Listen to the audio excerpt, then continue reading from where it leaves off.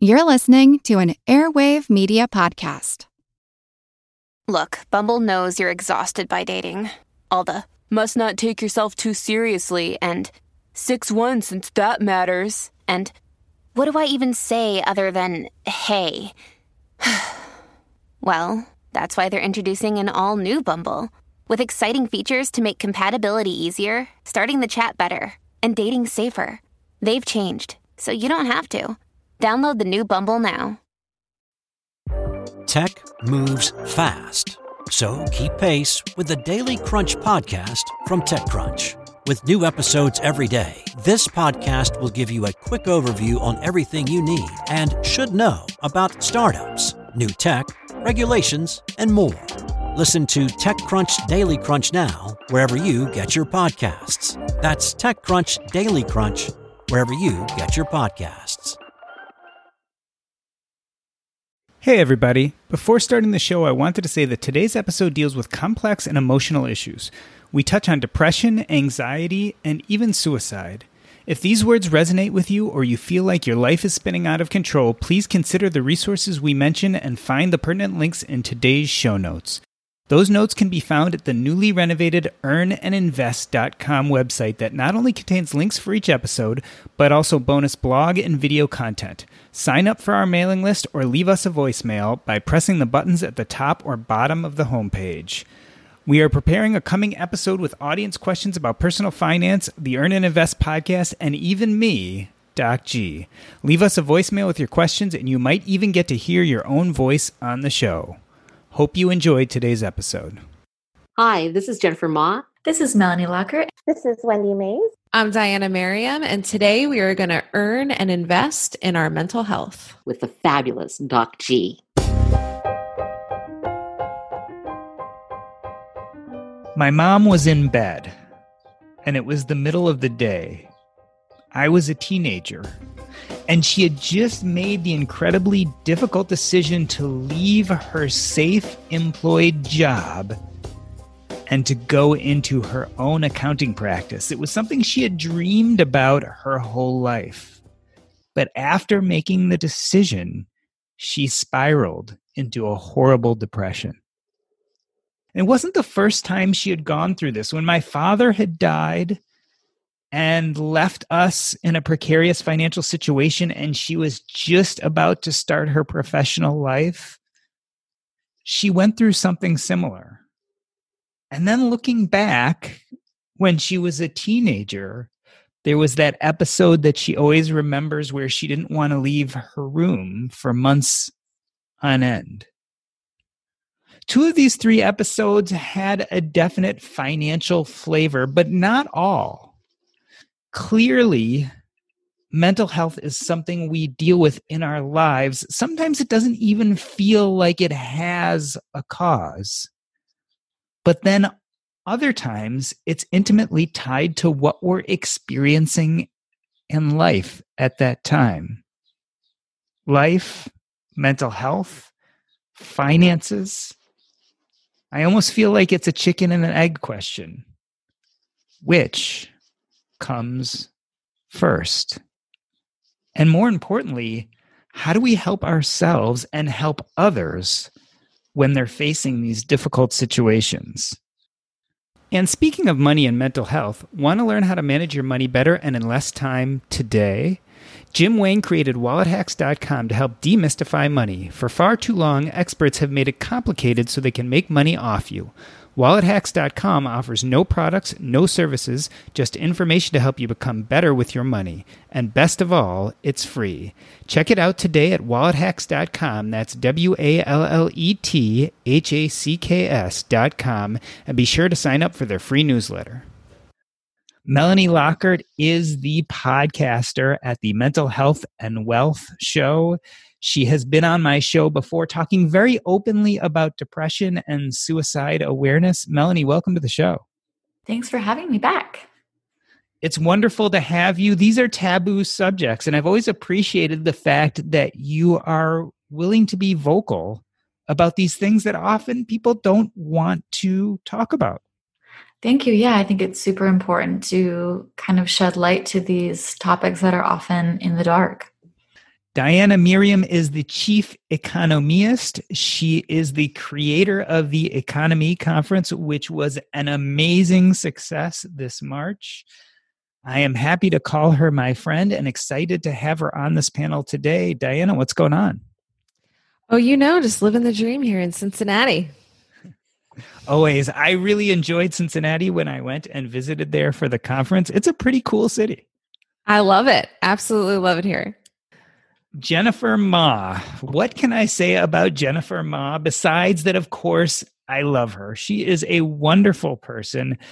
I've had the joy of seeing her on my Facebook feed quite a bit as she has been doing a lot of community events for the Choose FI podcast. One of our most treasured voices here in the personal finance community. Jennifer, what's up? It's good to see you, Doc. It's good to be on this panel. And this is a discussion that's near and dear to my heart because of my own personal journey.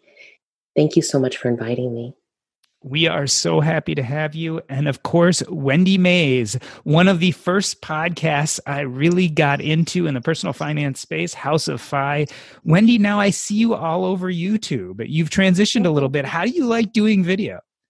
I love it. I feel like that is kind of where I'm going to sit for a while. There's just something about being able to look into the camera like I'm looking into whoever's watching and have a connection. It's just a different way of doing things, and I really like it. It's amazing. I look at the evolution of content creation. I was one of those way back when bloggers when I started writing about medicine in 2004, 2005. When I moved up to podcasting, I really thought I was technologically moving forward, only to realize that the world has gone video. So it's great seeing you and how you've transitioned so quickly. Let's talk about mental health and finances. I asked, is this a chicken or an egg problem? And I think it's going to take a lot for us to get to the bottom of this. But before we do, I almost feel like we have to talk about our worst moments. In the intro story, I talked about my mother's worst moment. My worst moment was actually when I realized I was financially independent, and as opposed to making me excited, that gave me an identity crisis that sent me spinning for months, maybe even years, before I got a hold and was able to calm myself down. Melanie, let's start with you.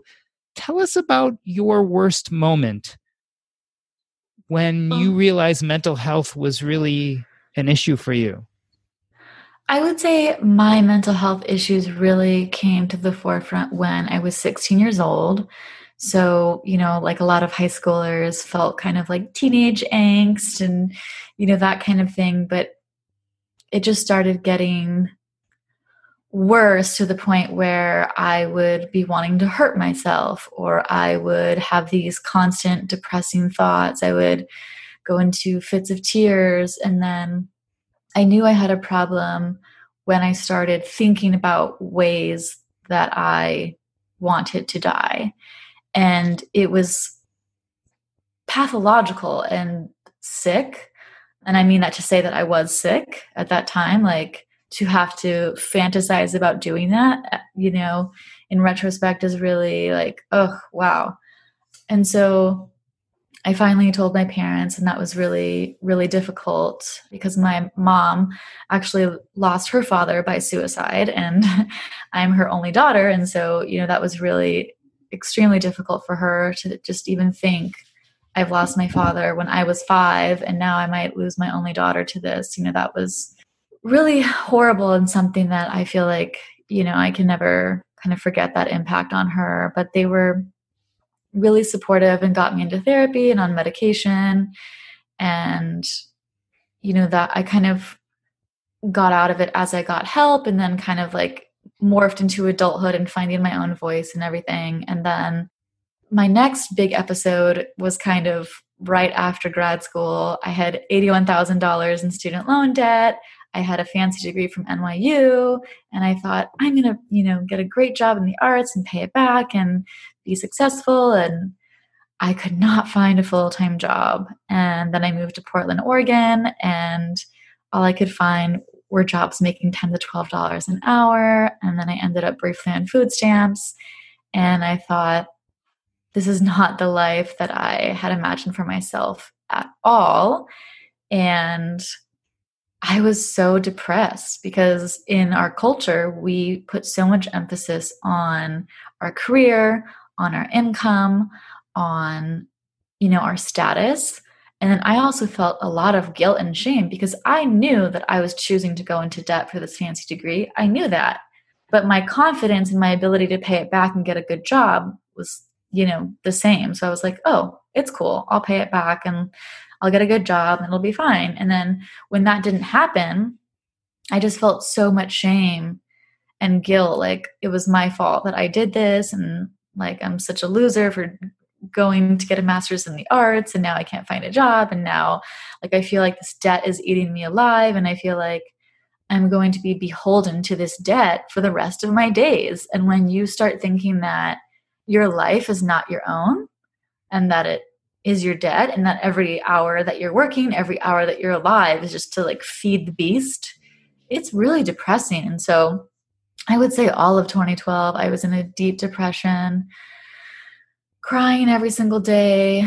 I got counseling through a local college and, that kind of helped a little bit, but just kind of like to maintain. And I would say what really kind of helped is I just finally just got sick of where I was. And I was like, I can't be in this mental space anymore. And I discovered personal finance blogs. And, I kind of thought, what if I was taking all of this energy of me crying and, obsessing and, being on this hamster wheel? What if I put that into something creative?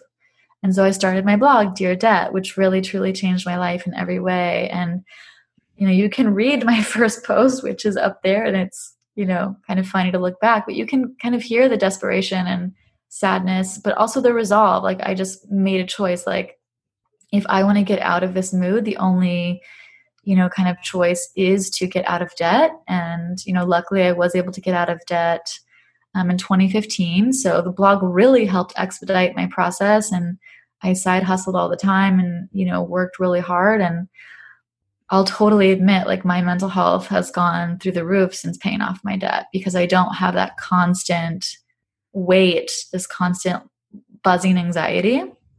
But of course, once you pay off debt, it doesn't mean like you don't have any other problems in life. So like a couple of years later, I went into another deep depression for a variety of life issues. And then I kind of realized my 9-year partnership was coming to an end. And, sometimes like when something like that happens, it's not an easy decision. It's something that happens over time. And so it took me a while to be like, oh, this is the issue.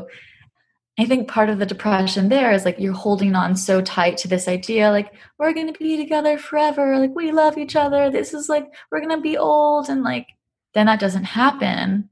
And then you have to actually like let that go and literally start a new life over.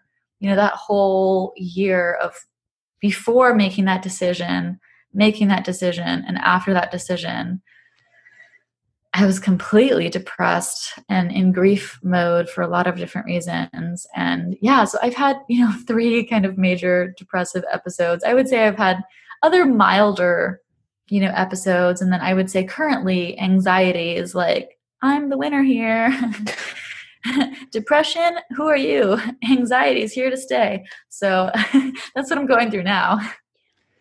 Diana, as I listen to Melanie, I realize there are different types of depressions and anxieties. Some feel innate, or how we'd explain clinical. They seem to come out of nowhere.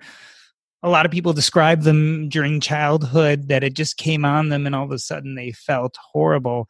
And then there seem to be more situational depressions and anxieties where life events bring us to that place. You, Diana, have been vocal about hitting a wall in your planning of the Economy Conference. It sounded like situationally you hit a place of mental health distress. Tell us about some of your worst moments. Was this one of them, or have you had other types of depression or anxiety in the past?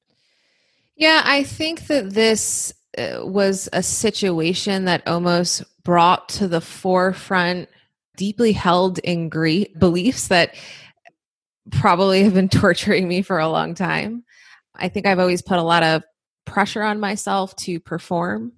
And, I can remember growing up being a straight A student, like never got a B. And the thought of getting a B was like terrifying to me. I think that my sense of self-worth was really tied up in achievement. And, different situations and circumstances in your life can bring that to the forefront over time. I think economy was one of the riskiest things I've ever done financially. And so I did not anticipate that it was going to throw me into a deep depression, because for a long time it was so exciting that I was doing this new thing. And I really did not see that coming. I think that when I look at my corporate career and kind of the stresses of working for an employer in the line of work that I do, I had thought that I had the skill set emotionally to be an entrepreneur. And it wasn't until I actually tried it that I realized that it's a whole new set of tools that I didn't realize I didn't have. And so it was painful. It was painful to go through that process, to struggle with the uncertainty, to really come face to face with these beliefs about how you have to hustle, how you have to work hard at every single moment. You can't let up. You can't take a break. I mean, I still don't know how to rest. And I think that's a lot has to do with that level of angst over needing to perform.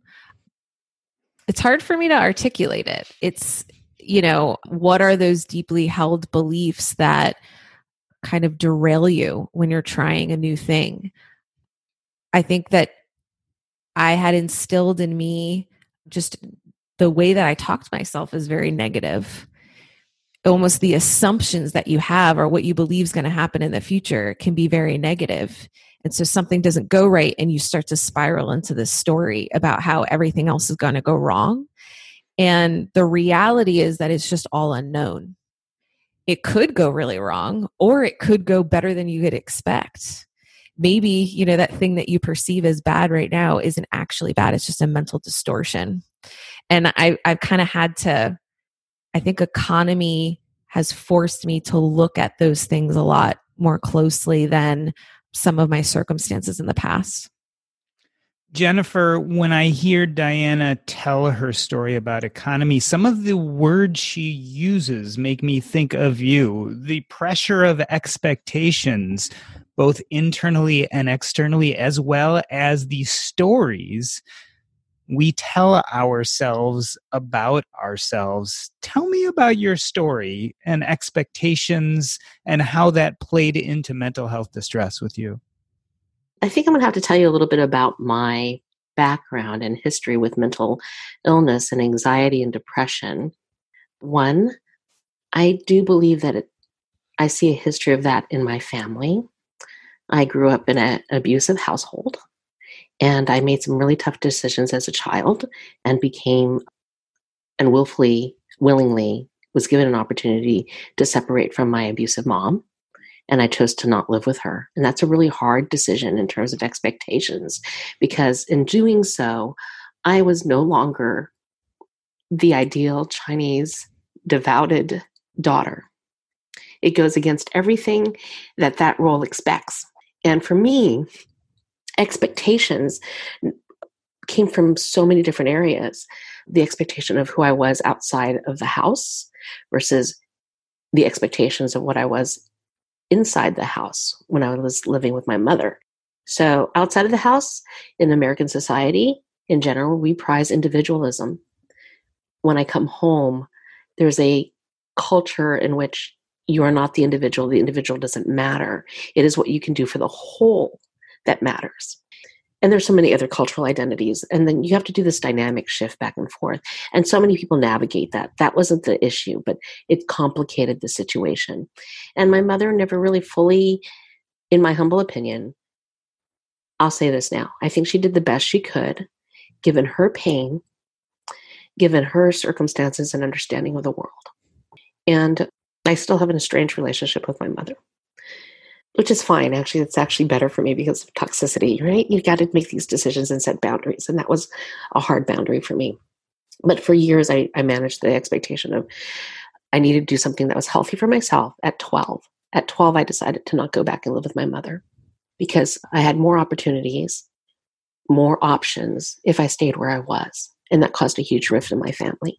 And I navigated back and forth for years, trying to be as dutiful as I could. So when I was 12, my sister committed suicide.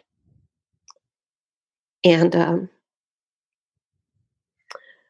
would I say that was a pivotal, pardon me. There are days when I could talk about her death and it's like it happened to another person. And there are days when I speak of her death and it's just fresh. So fear and expectation. Some of it is managing my own. Some of it is managing what other people expected of me. In some weird way, I thought I was supposed to actually become so successful that I could take care of my entire family financially. So I grew up on welfare, and I hated the free food. I would never eat the free food in cafeterias at school. It was just a really interesting life. And so I'm going to fast forward. So I think my sister's death really brought forth any issues I may have had emotionally in terms of sadness. I was really depressed, but functional. I don't know what to call it. I guess I was depressed and functional through high school. The positive affirmations I got from my teachers were incredible. I think they helped me keep going. But my own expectation is, why have I not succeeded? Why haven't I solved the world's problems? Why haven't I made millions and millions of dollars to take care of my family? Why haven't I affected a positive change in the world? So I thought about suicide a lot through high school. And it wasn't until, I don't know, I was 16 that I decided I really needed help. Because like Melanie, I actually did some cutting. Actually, you never said cutting, but I did some cutting. And I didn't know why. It's like I felt I needed to feel something. But in hindsight, I guess it's endorphins. You know, you get a few endorphins from the pain, you know, but nothing serious. But I knew that I was thinking about suicide a lot because I felt like I was never going to get ahead. So I actually told my family I really needed to go see a therapist. And that's really unusual because Chinese Americans or Asian Americans are not likely. It's back in that day and time, you know, remember I'm old as dirt. Seeking mental health services was not a thing that Asian Americans did. You know, we were the population that least waved our hand when we were in trouble and needed assistance. It's also a matter of pride. I was raised that the only emotion that was allowed in the house as a little kid was happiness or contentedness. Everything else was not allowed. And then there's that idea of stoicism. You know, you have you heard of that phrase, like keeping your face, you know, your public? Yeah. So there was no way in the world I was going to tell anyone outside of my own internal struggle that I was having issues. So at 16, about 16, I told my family I think I really needed to seek help. And luckily they found me a counselor, and that did help. And then, so that really, that got me through high school. And then I had an incident in college that made me spiral down again. You think you made it, you're out of your childhood, you're onto this next future, and you're assaulted, or rather it's date rape, and it changes the way you look at the world. And so for a few years, I was so depressed and still suicidal. And I did come back and get help because I learned, you know, talking to someone would really help. So how does that play into my story of anxiety and mental health and depression? So here's the thing. I thought I'd made it when I got married, and my husband and I had a mortgage and cars and whatever, and we racked up credit card debt. And And it got worse when he decided to leave the military, and I told him that I could support him while he was going through school. And I was the only income. And all I could see was our debt piling up while I kept working, and I couldn't do anything about it. And it interfered with my marriage. It made me resent him, which I hate. I don't like resenting people. It blocks love. I think resentment blocks love more than anything. And so I turned over the finances to him. And I'm going to continue to fast forward because there's been a lot of stuff in my life. He wouldn't get a job, and he told me he would work part-time. I'm like, I'll help you. Let me help you with your resume, whatever. Could you just get a part-time job? Anything would help me out emotionally because I was feeling insecure. Like I didn't know if we could continue on, and we kept building up credit card debt.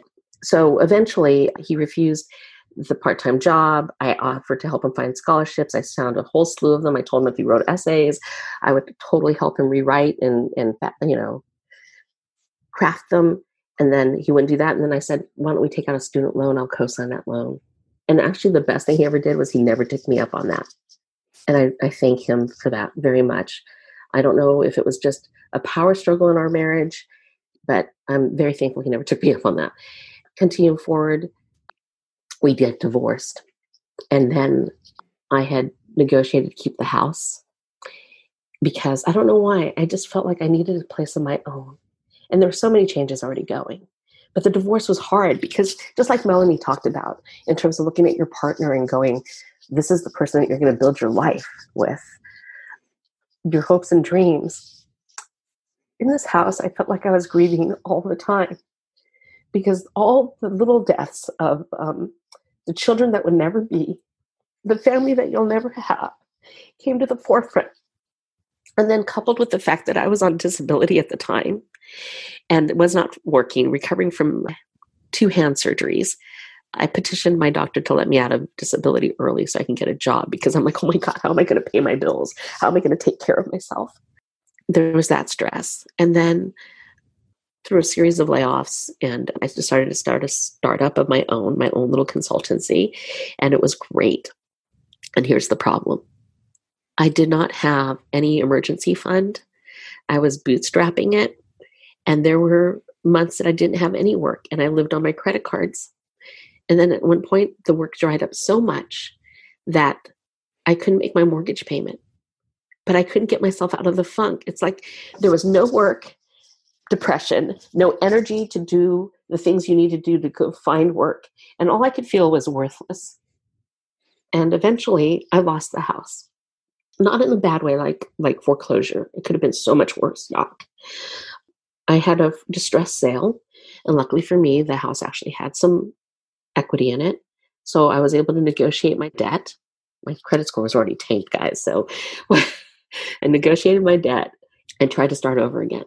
But it actually took me a couple of years to feel like I'm in a safe place to start over. But during that time frame where there was no work, all the bills were piling up. I didn't want to open any of the mail. I dodged phone calls from debt collectors. And I thought, oh my God, I'm worth more dead than I am alive. Why am I here? And then I was really depressed again, because after I sold my house, I asked my family, I don't quite know where to go. Could I come and live with you for a few months? I will pay you because I have some proceeds from the home until I could just sort of be situated. And they said no. And that was really hard to hear. I have never asked them again about it. And I still have a relationship with them because they're my family. And I don't have a lot of family. So I'm going to keep that relationship. But they said no. So I found an apartment.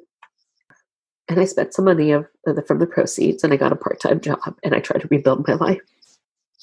But I'm going to tell you now, there have been many times when I thought the world would be better off, and I would be better off if I could stop this pain.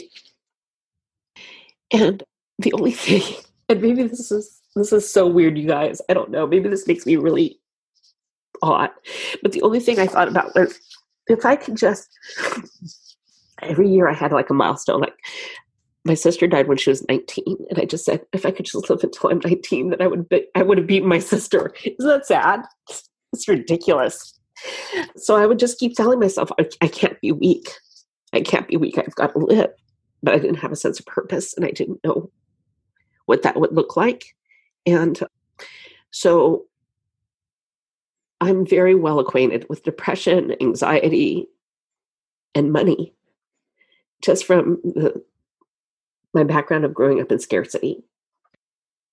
So the awkwardness of doing this type of episode in today's coronavirus shelter-in-place distance atmosphere is these are difficult, courageous conversations. And unlike other times in life when we're doing this privately, we can't put our arms around each other or put our hands on each other's shoulders and show that physical contact of support. So first and foremost, thank you all for having these conversations. Wendy, I see on your face as I'm listening to these stories, these disparate stories that share commonalities, and yet each of us is our own individual person with our own individual story. This connects with you and your experience, doesn't it? Oh, all of it. Like, I'm having a hard time keeping it together just because I feel that, And I just have to say, I love you, Jen. Like, you're loved, and Thanks, Wendy. You're just an incredible contribution to this community and the world as a whole. So know that. Yeah. So I didn't even have an awareness of that I was depressed or that I was suffering from anxiety until I was about 46 years old, and I'm in my house and I'm coming down the stairs and I just burst into tears, and my husband looks at me and says, I exclaimed to him, I said, I think I'm depressed. And he's like, yeah, you are. And that was the moment where I decided to seek out help about it. And in talking with my doctor and just kind of voicing out loud all of the things that was happening in our lives. At that time, we were in $1 million worth of debt. We had just recently adopted 4 of our children. I was commuting back and forth between California and Arizona to keep my law practice going so that I could service this $1 million in debt, because without my job, we couldn't do that. I was also hating my job. I wanted to leave my practice and quit being a lawyer and be home with my kids desperately, but I couldn't. And so we were just in a place of financial hopelessness. And that's what it felt like, was hopelessness.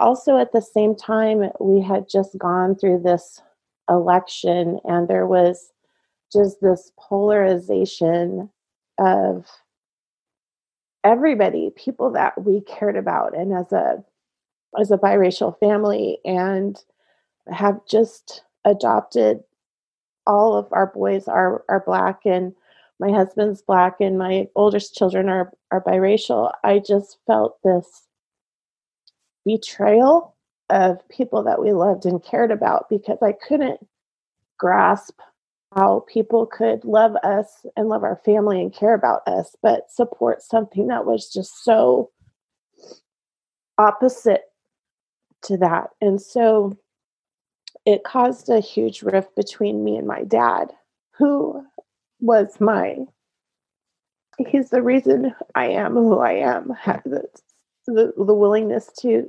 speak up and speak out and be strong and independent. And so just to have that rift with him, where I felt like he chose politics over family, was just extremely difficult. And then on top of that, my mom was getting sicker and sicker, and she had early onset of Alzheimer's. And so I was grieving the loss of her, even though she was still alive. So there was just all of this stuff that was culminating at the same time. And my doctor, she said, it sounds like you've probably had depression and anxiety your whole life, but you were just very good at managing it.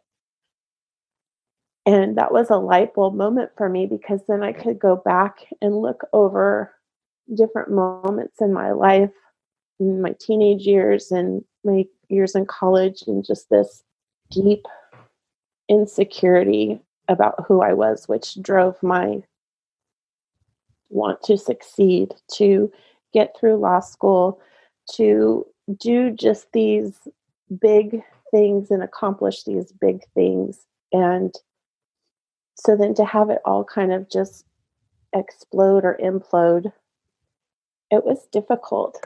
But I'm also very thankful and grateful for finally having that awareness, because it allowed me to get medication, which I know not everybody chooses that route. They choose more like therapy and counseling and all that. And it's like, do whatever works for you. For me, it was medication. I always felt underneath the surface that there was this rolling boil and that any moment it was going to spill over.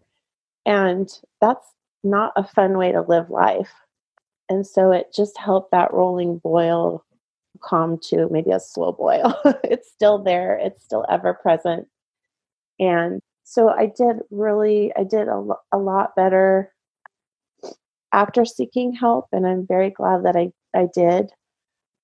But then I had a second kind of bout of depression where it was more of an experience that I'd never had before. And that was after FinCon last year. And I think kind of what just triggered that was a lot of the insecurity again of going to this event and not feeling like I belonged, and not, because of my social anxiety, not being able to participate in things like I wanted to, not being able to approach people and talk to people the way I wanted to. And so instead I just retreated, but I needed to do that. But then coming back from FinCon, and I couldn't leave my room. I'm trying to take care of my family and take care of my boys. And I didn't want to leave just the safety and comfort of my room. And that lasted for a couple of months. And I don't even know how I came out of it, but I did. And I can see definitely times where that still happens. And I've just come to terms with it, that this is part of my life and I have to manage it. Yeah, so that's it. That's my story. I'm managing my depression. In the first half of the show, Jennifer, Diana, Melanie, and Wendy talk about some of their worst moments with depression and anxiety. After the break, we discuss the connection between mental and financial health. But first, want to learn how to manage your money better and in less time today? Jim Wayne created WalletHacks.com to help demystify money. For far too long, experts have made it complicated so they can make money off you. WalletHacks.com offers no products, no services, just information to help you become better with your money. And best of all, it's free. Check it out today at WalletHacks.com. That's WalletHacks.com. And be sure to sign up for their free newsletter. Melanie, I'm an analytic person. I love cause and effect. And as I'm listening to your amazing stories, I want to draw a line between finances and mental health. And at times I feel like I'm so close. And then at other times I feel like I'm completely far away. Is there an interplay? Can we define the role of our finances and how they affect how we feel about ourselves and our lives? I think there's absolutely an interplay, and I think it goes both directions. I think your mental health can affect your money and the way that you spend money, the way you manage money. And I also think your money, if you're in lots of debt, if you're income insecure, can affect your mental health as well. Like, in my experience, when I had all of this debt and I was income insecure, I was completely depressed and anxious and constantly felt like, how am I ever going to get out of this? And then going through my breakup, I was grieving and extremely depressed for something that was situational. And I'll admit, I didn't save any money that following year because I lost $20,000 in income. because I wasn't able to work that much because I was literally stuck in bed for 3 months. I was just buying takeout. Like, I subsisted on like Jamba Juice like once a day for like 2 months and lost 20 pounds. I just like, it was a privileged position, but like, I was like, I don't care about money right now. And like, I don't care about saving. I don't care. Like, I'm just trying to survive. And I think a lot of people get in that mode. And so I think they're totally intertwined. And I think the people that think that they're not are in a good place financially or mental health wise, that they don't realize that. But then as soon as one thing can get off balance, they're going to see it for sure. And so for people who are like, oh, I don't see the relationship, you probably have a good job, you probably have a good income, you probably have a safety net with your family, and maybe you don't have any genetic predisposition to mental health issues like I do, or you have a stable situation in your life, and so you don't experience that right now. But I think, I always look back to like Maslow's hierarchy of needs. There's like, if you're just stuck on the survival level, you're not going to get to self-actualization. You're just going to be constantly trying to survive. And that's going to take, that's going to have an impact on your mental health as well as your money. Yeah, I agree with Melanie completely that there is a distinct correlation and relationship between money, financial insecurity, and depression and anxiety. And I use Maslow's hierarchy of needs all the time. And when you're in survival mode, there's an undue amount of exhaustion mentally, emotionally, and trying to figure out what's the next step to just keep the roof over your head or to feed yourself. We can also use money and buying and debt to feed ourselves or bring comfort to yourself. It's not that I didn't know that I was spending money sometimes, but sometimes it felt like I want to do something really nice to make myself feel better. So I would go and buy something, even when I really didn't have the money. And that became that little bit of a cycle where I'd be down and I'd want to go buy something because for that one moment, maybe I could cause the pain to recede a little bit, or the depression to recede a little bit. And it was never fulfilling, ever. And yet, if I have this shiny object, maybe I could be happy for this one moment. Or when I succeed, maybe I could buy this shiny object. So that whole interplay of rewarding yourself with something you purchase or giving yourself comfort, if you use money as that tool or new objects, then I think that you can see that there's a cycle, especially if you can't manage debt, if you have financial insecurity. Diana, I feel like we're back to that chicken and egg question, and maybe it's overly simplistic. Is money problems causing mental health distress, or is mental health distress causing money problems? Can we parse it out? I agree with the other comments that I think they're very much related. I think that depending on how, deep you're going into depression, something can certainly instigate it. But yeah, when you're, in debt or struggling to dig out of a tough financial position, you need energy to be able to do that. You need to have a certain level of optimism. You need to be able to see opportunities as they present themselves. And when you're trying to look for that through this cloud of depression, you kind of end up making it worse. I know when I struggle with depression, one of the things I try to do is, I call it mental gymnastics.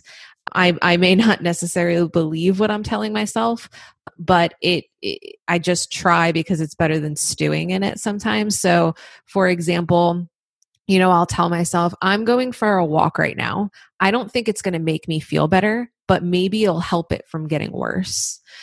I think there are like small things that you can do to try to combat what's happening. But yeah, to more directly answer your question, they're absolutely intertwined because you're trying to navigate an already tough situation through a cloud.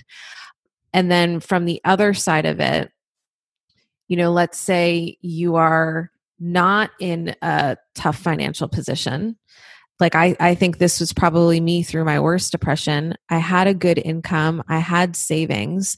I was taking a pretty big risk on economy, but I knew it wasn't going to bankrupt me. But at the same time, digging into getting myself into this depression where I was in bed for 5 months. I mean, if I lost my job, due to that, then that's my mental health causing my financial issues. So I really do think that they go hand in hand, and there's no real easy answer for it. But I think these kind of conversations can help people see that, yes, it's a tough situation, but talking about things and recognizing that you're not alone, and that also it does get better. I think that's one of the hardest things about depression, is that you really feel like you're never going to come out on the other side of it.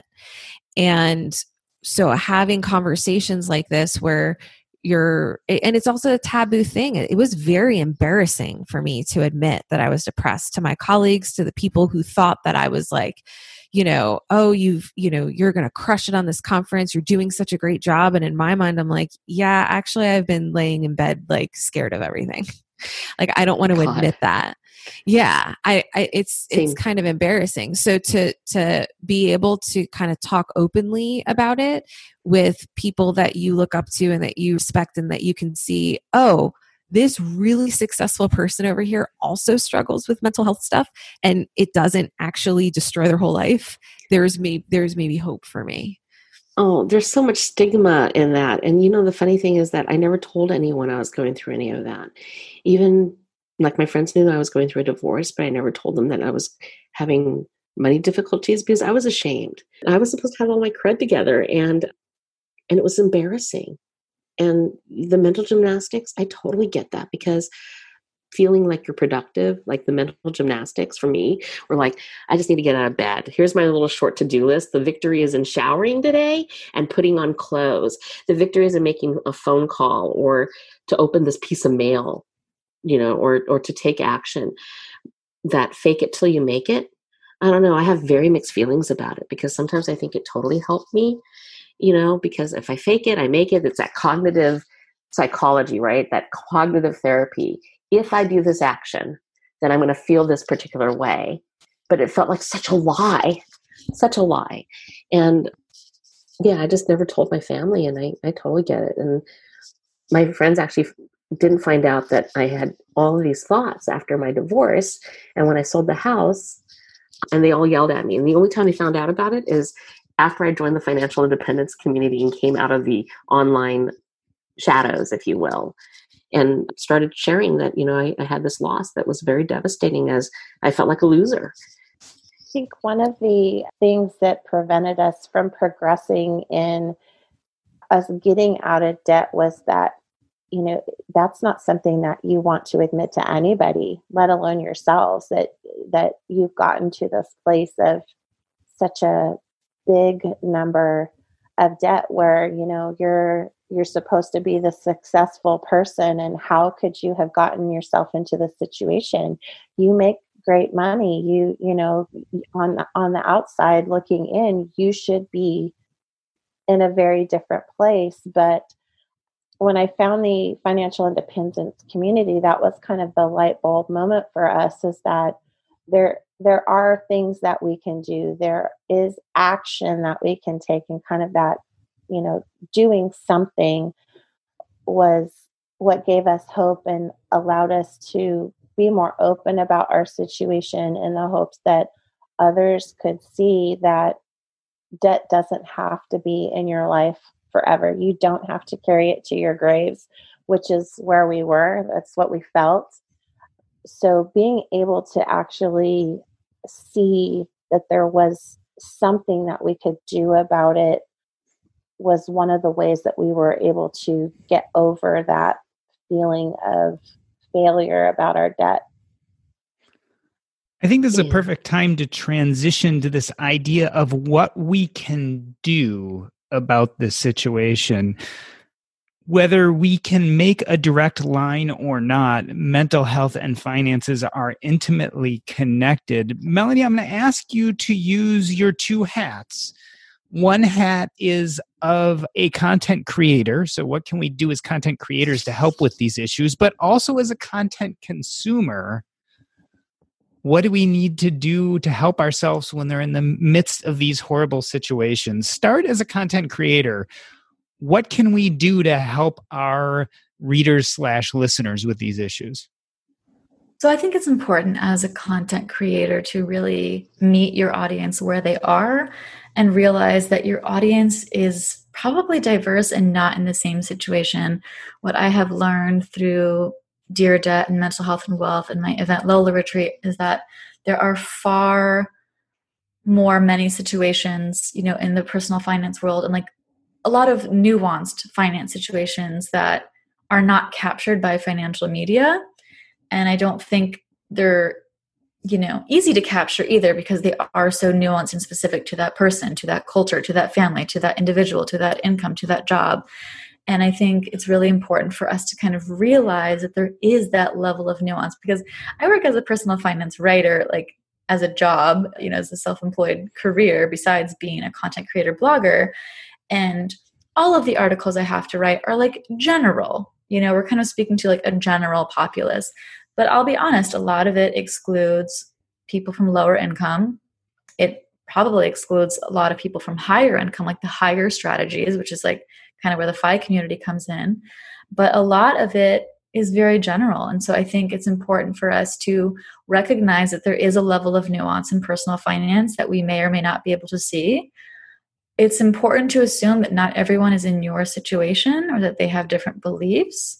And I think it's important that we acknowledge the intrinsic intertwine of mental health and money. That's just my personal belief, that they're intertwined. They're not able to be separate. Kind of like, your physical and mental health aren't able to be separate. Same thing is my opinion. And because of that, it's like, how can we promote financial wellness? What does that look like? Also, how can we promote mental health in a way that makes sense and that is easy? And so as a content creator, and actually selfishly for myself, a couple of weeks ago, I launched the Mental Health and Wealth Challenge, which was to spend 13 minutes a day on self-care for 7 days in a row. And so that was doing the signature 7-minute workout, doing a 5-minute meditation, and spending 1 minute a day checking your finances. And I started it mostly for myself because I was like, I'm in quarantine and I still feel like I'm not taking care of myself because I don't have time. And I was like, okay, I can commit to 13 minutes a day. I spend more than 13 minutes a day on Instagram. I can spend 13 minutes a day on myself. And like, it was really good for me to do. And because I do better with accountability, I just decided to turn it into a challenge and to put it, forward facing into the community. And a lot of people are like, I love this. This is great. And it's like, it's something simple and digestible and also actionable, right? And kind of to Jennifer's point, like, if you are depressed already, doing anything is a monumental task. But like, if you can spend 13 minutes, okay, 7 minutes on the workout, 5-minute meditation. I spent 1 minute looking at my bank account and my credit card transactions. So I know where my money's going.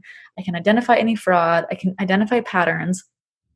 That's what I've done today to manage my mental health and wealth. And so I think having actionable things like that are really important. I also think having resources for communities that run the gamut. So I think, like I said, I think a lot of lower income communities are completely left out of the personal finance conversation. And so there's also a site that I recommend called Aunt Bertha, auntbertha.com. It's called the Social Care Network. And you can put in your zip code and they offer like a ton of resources on like where to find job help, where to find food help, where to find, healthcare help. So I think that's a great place to start. And then also letting people know about the crisis text line.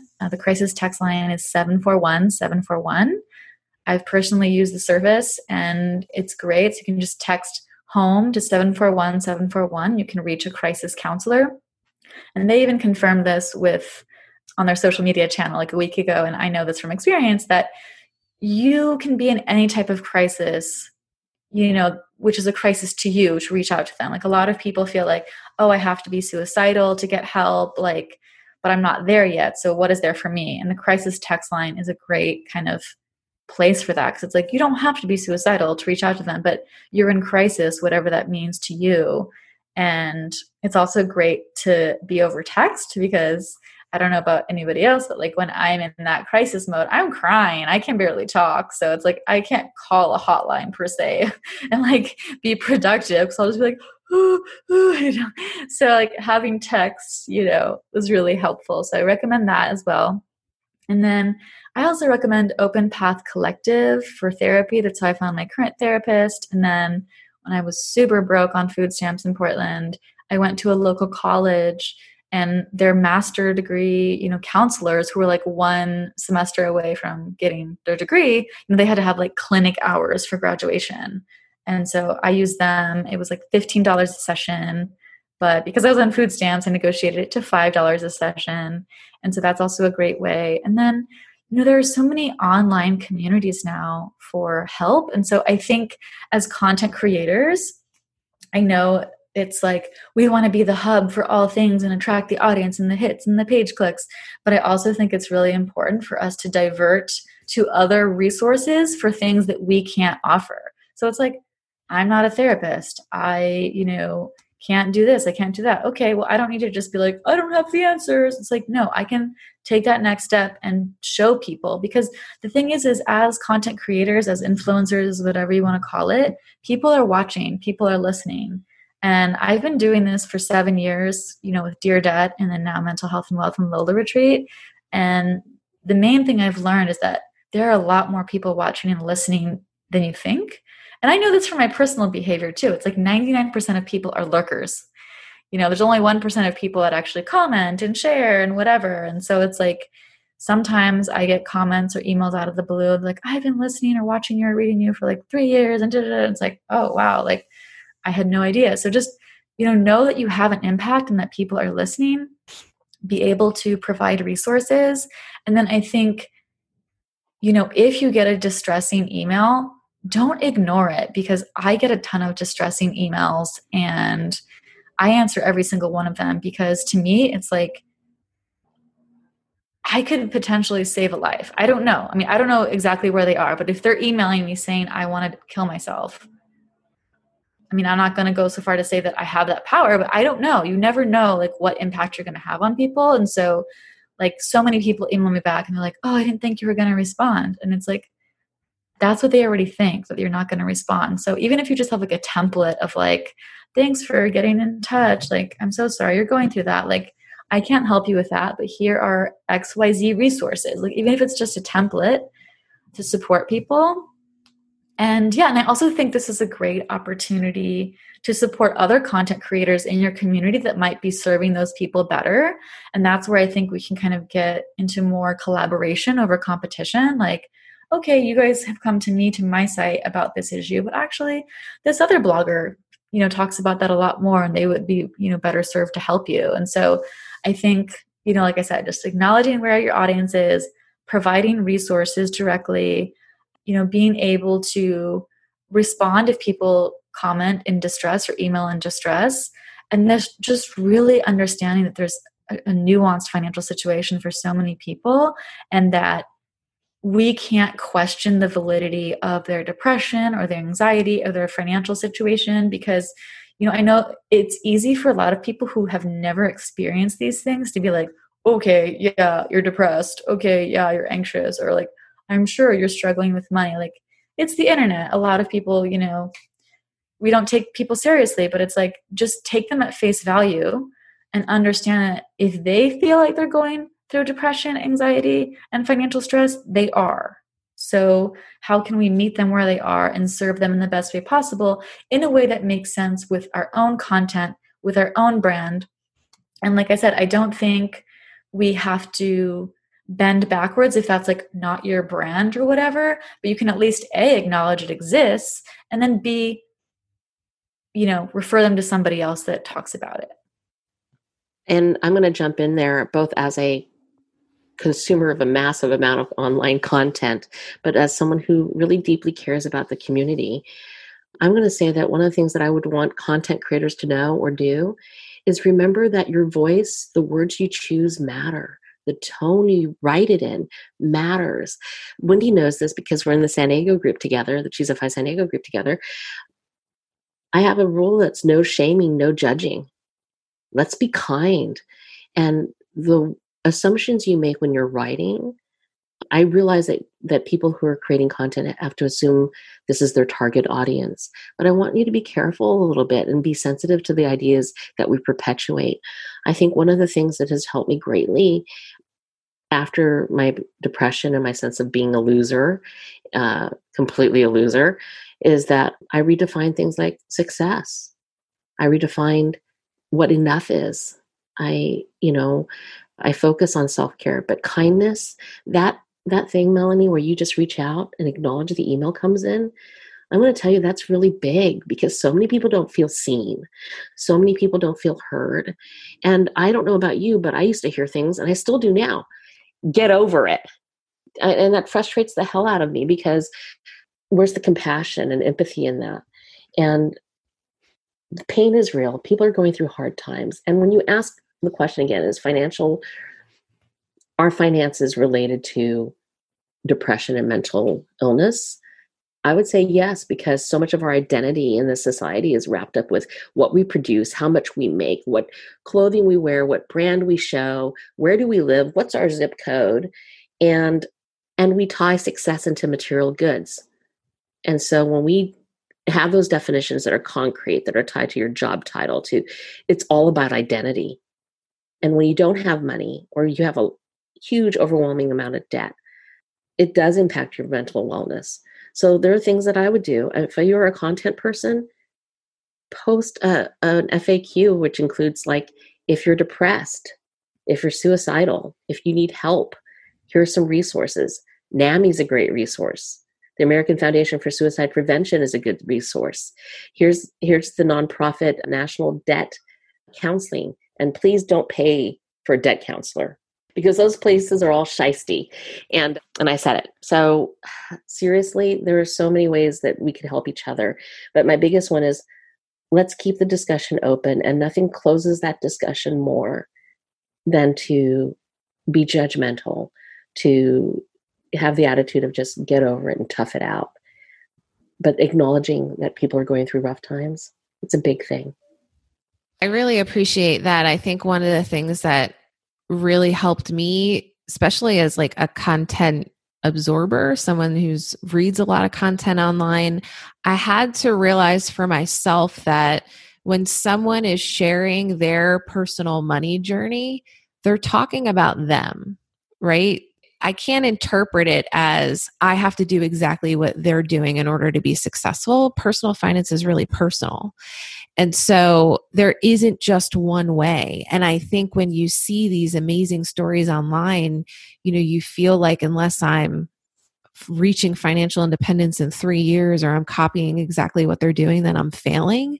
But the reality is any increase in your financial literacy is worth it, right? Any progress that you're making is worth it for you. Write your own story. And at the end of the day, you're the only one that you have to answer to, right? I mean, for a long time, I really idolized Mr. Money Mustache, and I felt like bad about myself that I didn't enjoy riding a bike. Well, I do things that I don't think he does that contribute to, my lifestyle and what I'm going for. And I've actually even gotten to the place where I see a lot of posts online, especially like within Reddit, where people are talking about making themselves miserable in pursuit of this goal. And to me, it's almost like just how in the financial independence community, we shun this idea of like the traditional American dream. And I think a lot of it is because many of us pursue that and we tick these boxes of getting these things that we deem successful. And then we realize we don't feel the way that we thought we would feel when we reach that goal. I think that can be applied to the pursuit of financial independence. You get out of debt, you get a 60% savings rate, you're on the path, and it doesn't make you feel the way you thought it would make you feel because you're chasing someone else's dream. You're still taking it on as your own. So I think, as people producing content, don't present it like it is the only and correct way. And for people absorbing content, take it with a grain of salt. They are just saying, this is what works for me. They're not saying this is what's necessarily going to work for you too. You're the only person that can decide that. And I would say also be authentic in your journey as a content creator. Don't share just your wins. Let's show the things that you tried that didn't work out. Things that revelation that this wasn't all that achieving this milestone didn't make you feel this way or made it all the better. But yeah, absolutely personal finance is personal. I don't know if you saw me like cheering you on when you said that, but it is so personal. Yeah, I wanted to kind of jump off of Jennifer's point about talk about the things that didn't work as well, because I think, when we get into personal finance blogging and we're sharing our story, whether it's I'm getting out of debt or I'm pursuing financial independence or I'm saving up to travel the world or whatever, we're doing that part because we're trying to be accountable. We're trying to show people like our progress. And then I know when I was paying off my debt, or like I said, when I was going through my breakup and I literally didn't save for like a whole year, I was so ashamed of that because I was like, oh my gosh, I'm a fraud. Like I'm a personal finance blogger and a personal finance writer. And like, I'm not doing what I would tell myself to do. And, it's kind of hard to admit that, but I think personal finance bloggers need to kind of check their ego at the door a little bit and say, if I present myself as a real human being that makes mistakes, people are going to relate to me more. People might even trust me more because I'm not just, hey guys, I'm so perfect. I make all the right decisions all the time. No, like I used to post about when I didn't pay off as much debt as I wanted to this month, or like I got really burnt out with side hustling, so I just stopped for a week and didn't, reach my income goal, or like, when I was going through my breakup and I was like, I didn't meet my savings goal at all. And I'm not going to feel bad about it either, because me going on a shame spiral and beating myself up about it, it's not going to do anything. I've done that in the past too. That certainly doesn't work. Recognizing like, okay, this is what happened. So I think, telling your truth, even if you're not perfect, even if you quote messed up, is far more powerful for you and your audience than you like being this beacon of inspiration and perfection. And like, because you're a personal finance blogger or writer, you have all the answers. I don't think anybody has all of the answers. And I think that's especially true right now, because given everything we're going through with the pandemic, with the economy, with the riots, the revolts, the racism, everything that's going on right now, we're seeing a lot of these financial benchmarks kind of go out the window. Oh, save 3 to 6 months in your emergency fund? How many of us would really like about a year or two right now? Save 10% in your 401k. Can we really be doing that right now? I don't know. Maybe like, a lot of these like kind of benchmark things, this traditional advice that was used for so long, I don't know if we can really look at that accurately right now. So all of that to say is that the truth can change over time once more knowledge is accrued, or situations change. So I think, sharing your situation and like what you're going through can be far more powerful as a learning tool and as a way to connect with your audience authentically. I would also say that if you test something and you try something and you learn something new and you've changed your mind or you pivoted, we reserve the right to write I have now changed my opinion, and with new information, this is what my new belief is. And we should be okay with that. We should acknowledge that we grow and we change and our world expands as we get more knowledge and life experience. And it's okay to veer off whatever was your rubric before, right? Wendy, if we're not careful, can we do harm as content creators? I think we can. And as everybody was talking and, talking about, not boxing in who you're speaking to, your audience, that acknowledging that, because we all like numbers. I mean, we wouldn't be in the personal finance space if we didn't like numbers. And so along with that comes like formulas, like do X, Y, and Z, and your finances will magically, get better. So we like these numbers. And so it's easy to sometimes want to, box your audience in. But I also think that because we are content creators and because we are in this community, that sometimes we can forget that we lose our focus. Instead of our focus being on our audience, it's more on how are we doing in comparison to other people? Like, are we growing? What are they doing? What products are they doing? What services are they doing? And how can I grow mine to be like that? And then you lose focus of well, what are you really doing this for? Who are you really doing this for?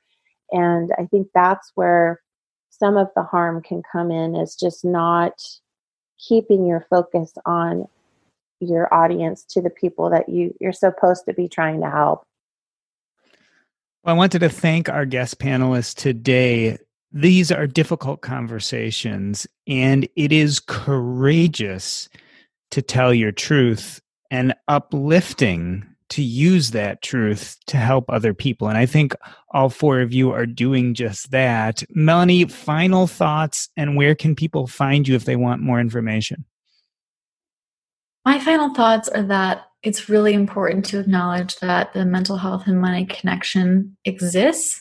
And I also think that it's really important on all sides that we kind of separate our identity and our happiness from these external things like money and numbers and job and careers. And I think we're all kind of learning that right now in this situation. Like, we are worth so much more than all of these things right now.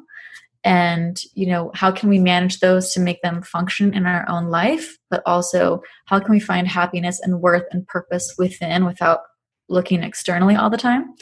And I also think, providing resources, like I said, the crisis text line, 741-741, also Project Semicolon, it's where I have my tattoo on my wrist. And people can find me at mentalhealthandwealth.com, lolaretreat.com, and deardat.com. And I'm at Melanie Lockert on all platforms. Diana, last words, and where can we find you? Yeah, I would say, if you're struggling with your mental health, to just try to fight the embarrassment over it. I think one of the best things that you can do is to ask for help, and you'd be really amazed the people that come out of the woodwork and step up to help. And you'd be surprised how many people are also struggling with the same thing, but you won't know unless you kind of take that first step in being vulnerable. That is something that really helped me. And you can find me at economyconference.com. Jennifer, Finer Wisdom, and where can we find you if we want to get in touch with you? Let's all, as a community, as content creators, as professionals in the personal finance and financial media space, let's all destigmatize mental illness and money. Let's be supportive. Let's be open. Let's provide content and be authentic. Let's post a FAQ with resources, National Suicide Prevention Lifeline, the Crisis Text Line, this Project Semicolon, which is also near and dear to me too. And there's a veteran suicide. It is amazing. There are so many Americans that are in debt. I don't know the statistics worldwide, but I think the numbers are going to be rising after this crisis. Let's pull together as a community. Where can you find me? I'm in the Choose FI communities, almost all of them. I am online at Facebook. Feel free to reach out to me if there's anything I can do to help. If you're ever in San Diego, shoot a message. The Choose FI San Diego group usually likes to meet visitors, so it's always nice. And I've launched a coaching business to try and help other people as an accountability partner, as an educator, to take that control back and to peel those layers back. I want to help people not feel so stressed out. So I'm around, Doc. Thank you. And Wendy, bring us home, and where can we find you? Be kind and gracious to yourself. That first and foremost, like, give yourself some grace, and that it's okay to acknowledge that, maybe you're not where you want to be and where you thought you'd be. And that if you can just do one thing to be good to yourself and take care of yourself, things will get better, and it is temporary. And then they can find me everywhere at House of Fi. Website is .com, and then on YouTube it's also House of Fi. This has been the Earn and Invest podcast. On behalf of myself, Doc G, I'd like to thank Melanie Lockert, Diana Merriam, Jennifer Ma, and Wendy Mays. That's a wrap. I wanted to remind you guys all to stop by the Earn and Invest website. It is a completely new site with bonus material, not just the podcast episodes, but also blog posts as well as bonus video content. We are also going to do an episode about Ask Doc G Anything. This can be your financial questions. They can be questions about podcasting, the Earn and Invest podcast, or questions about me, Doc G. We've added SpeakPipe to the website. If you go to the top of the page or the bottom of the homepage, there are buttons on both places to leave us a voicemail.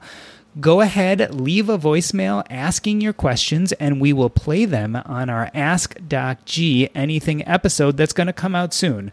I'll also put this request out on Facebook, so if you prefer to avoid voicemail, you can write us a question out on Facebook. But I just wanted to get you ready for the future. It's going to be a really fun episode, and to remind you to check out the new Earn and Invest webpage. The address is earnandinvest.com. That's earnandinvest.com. See you next time.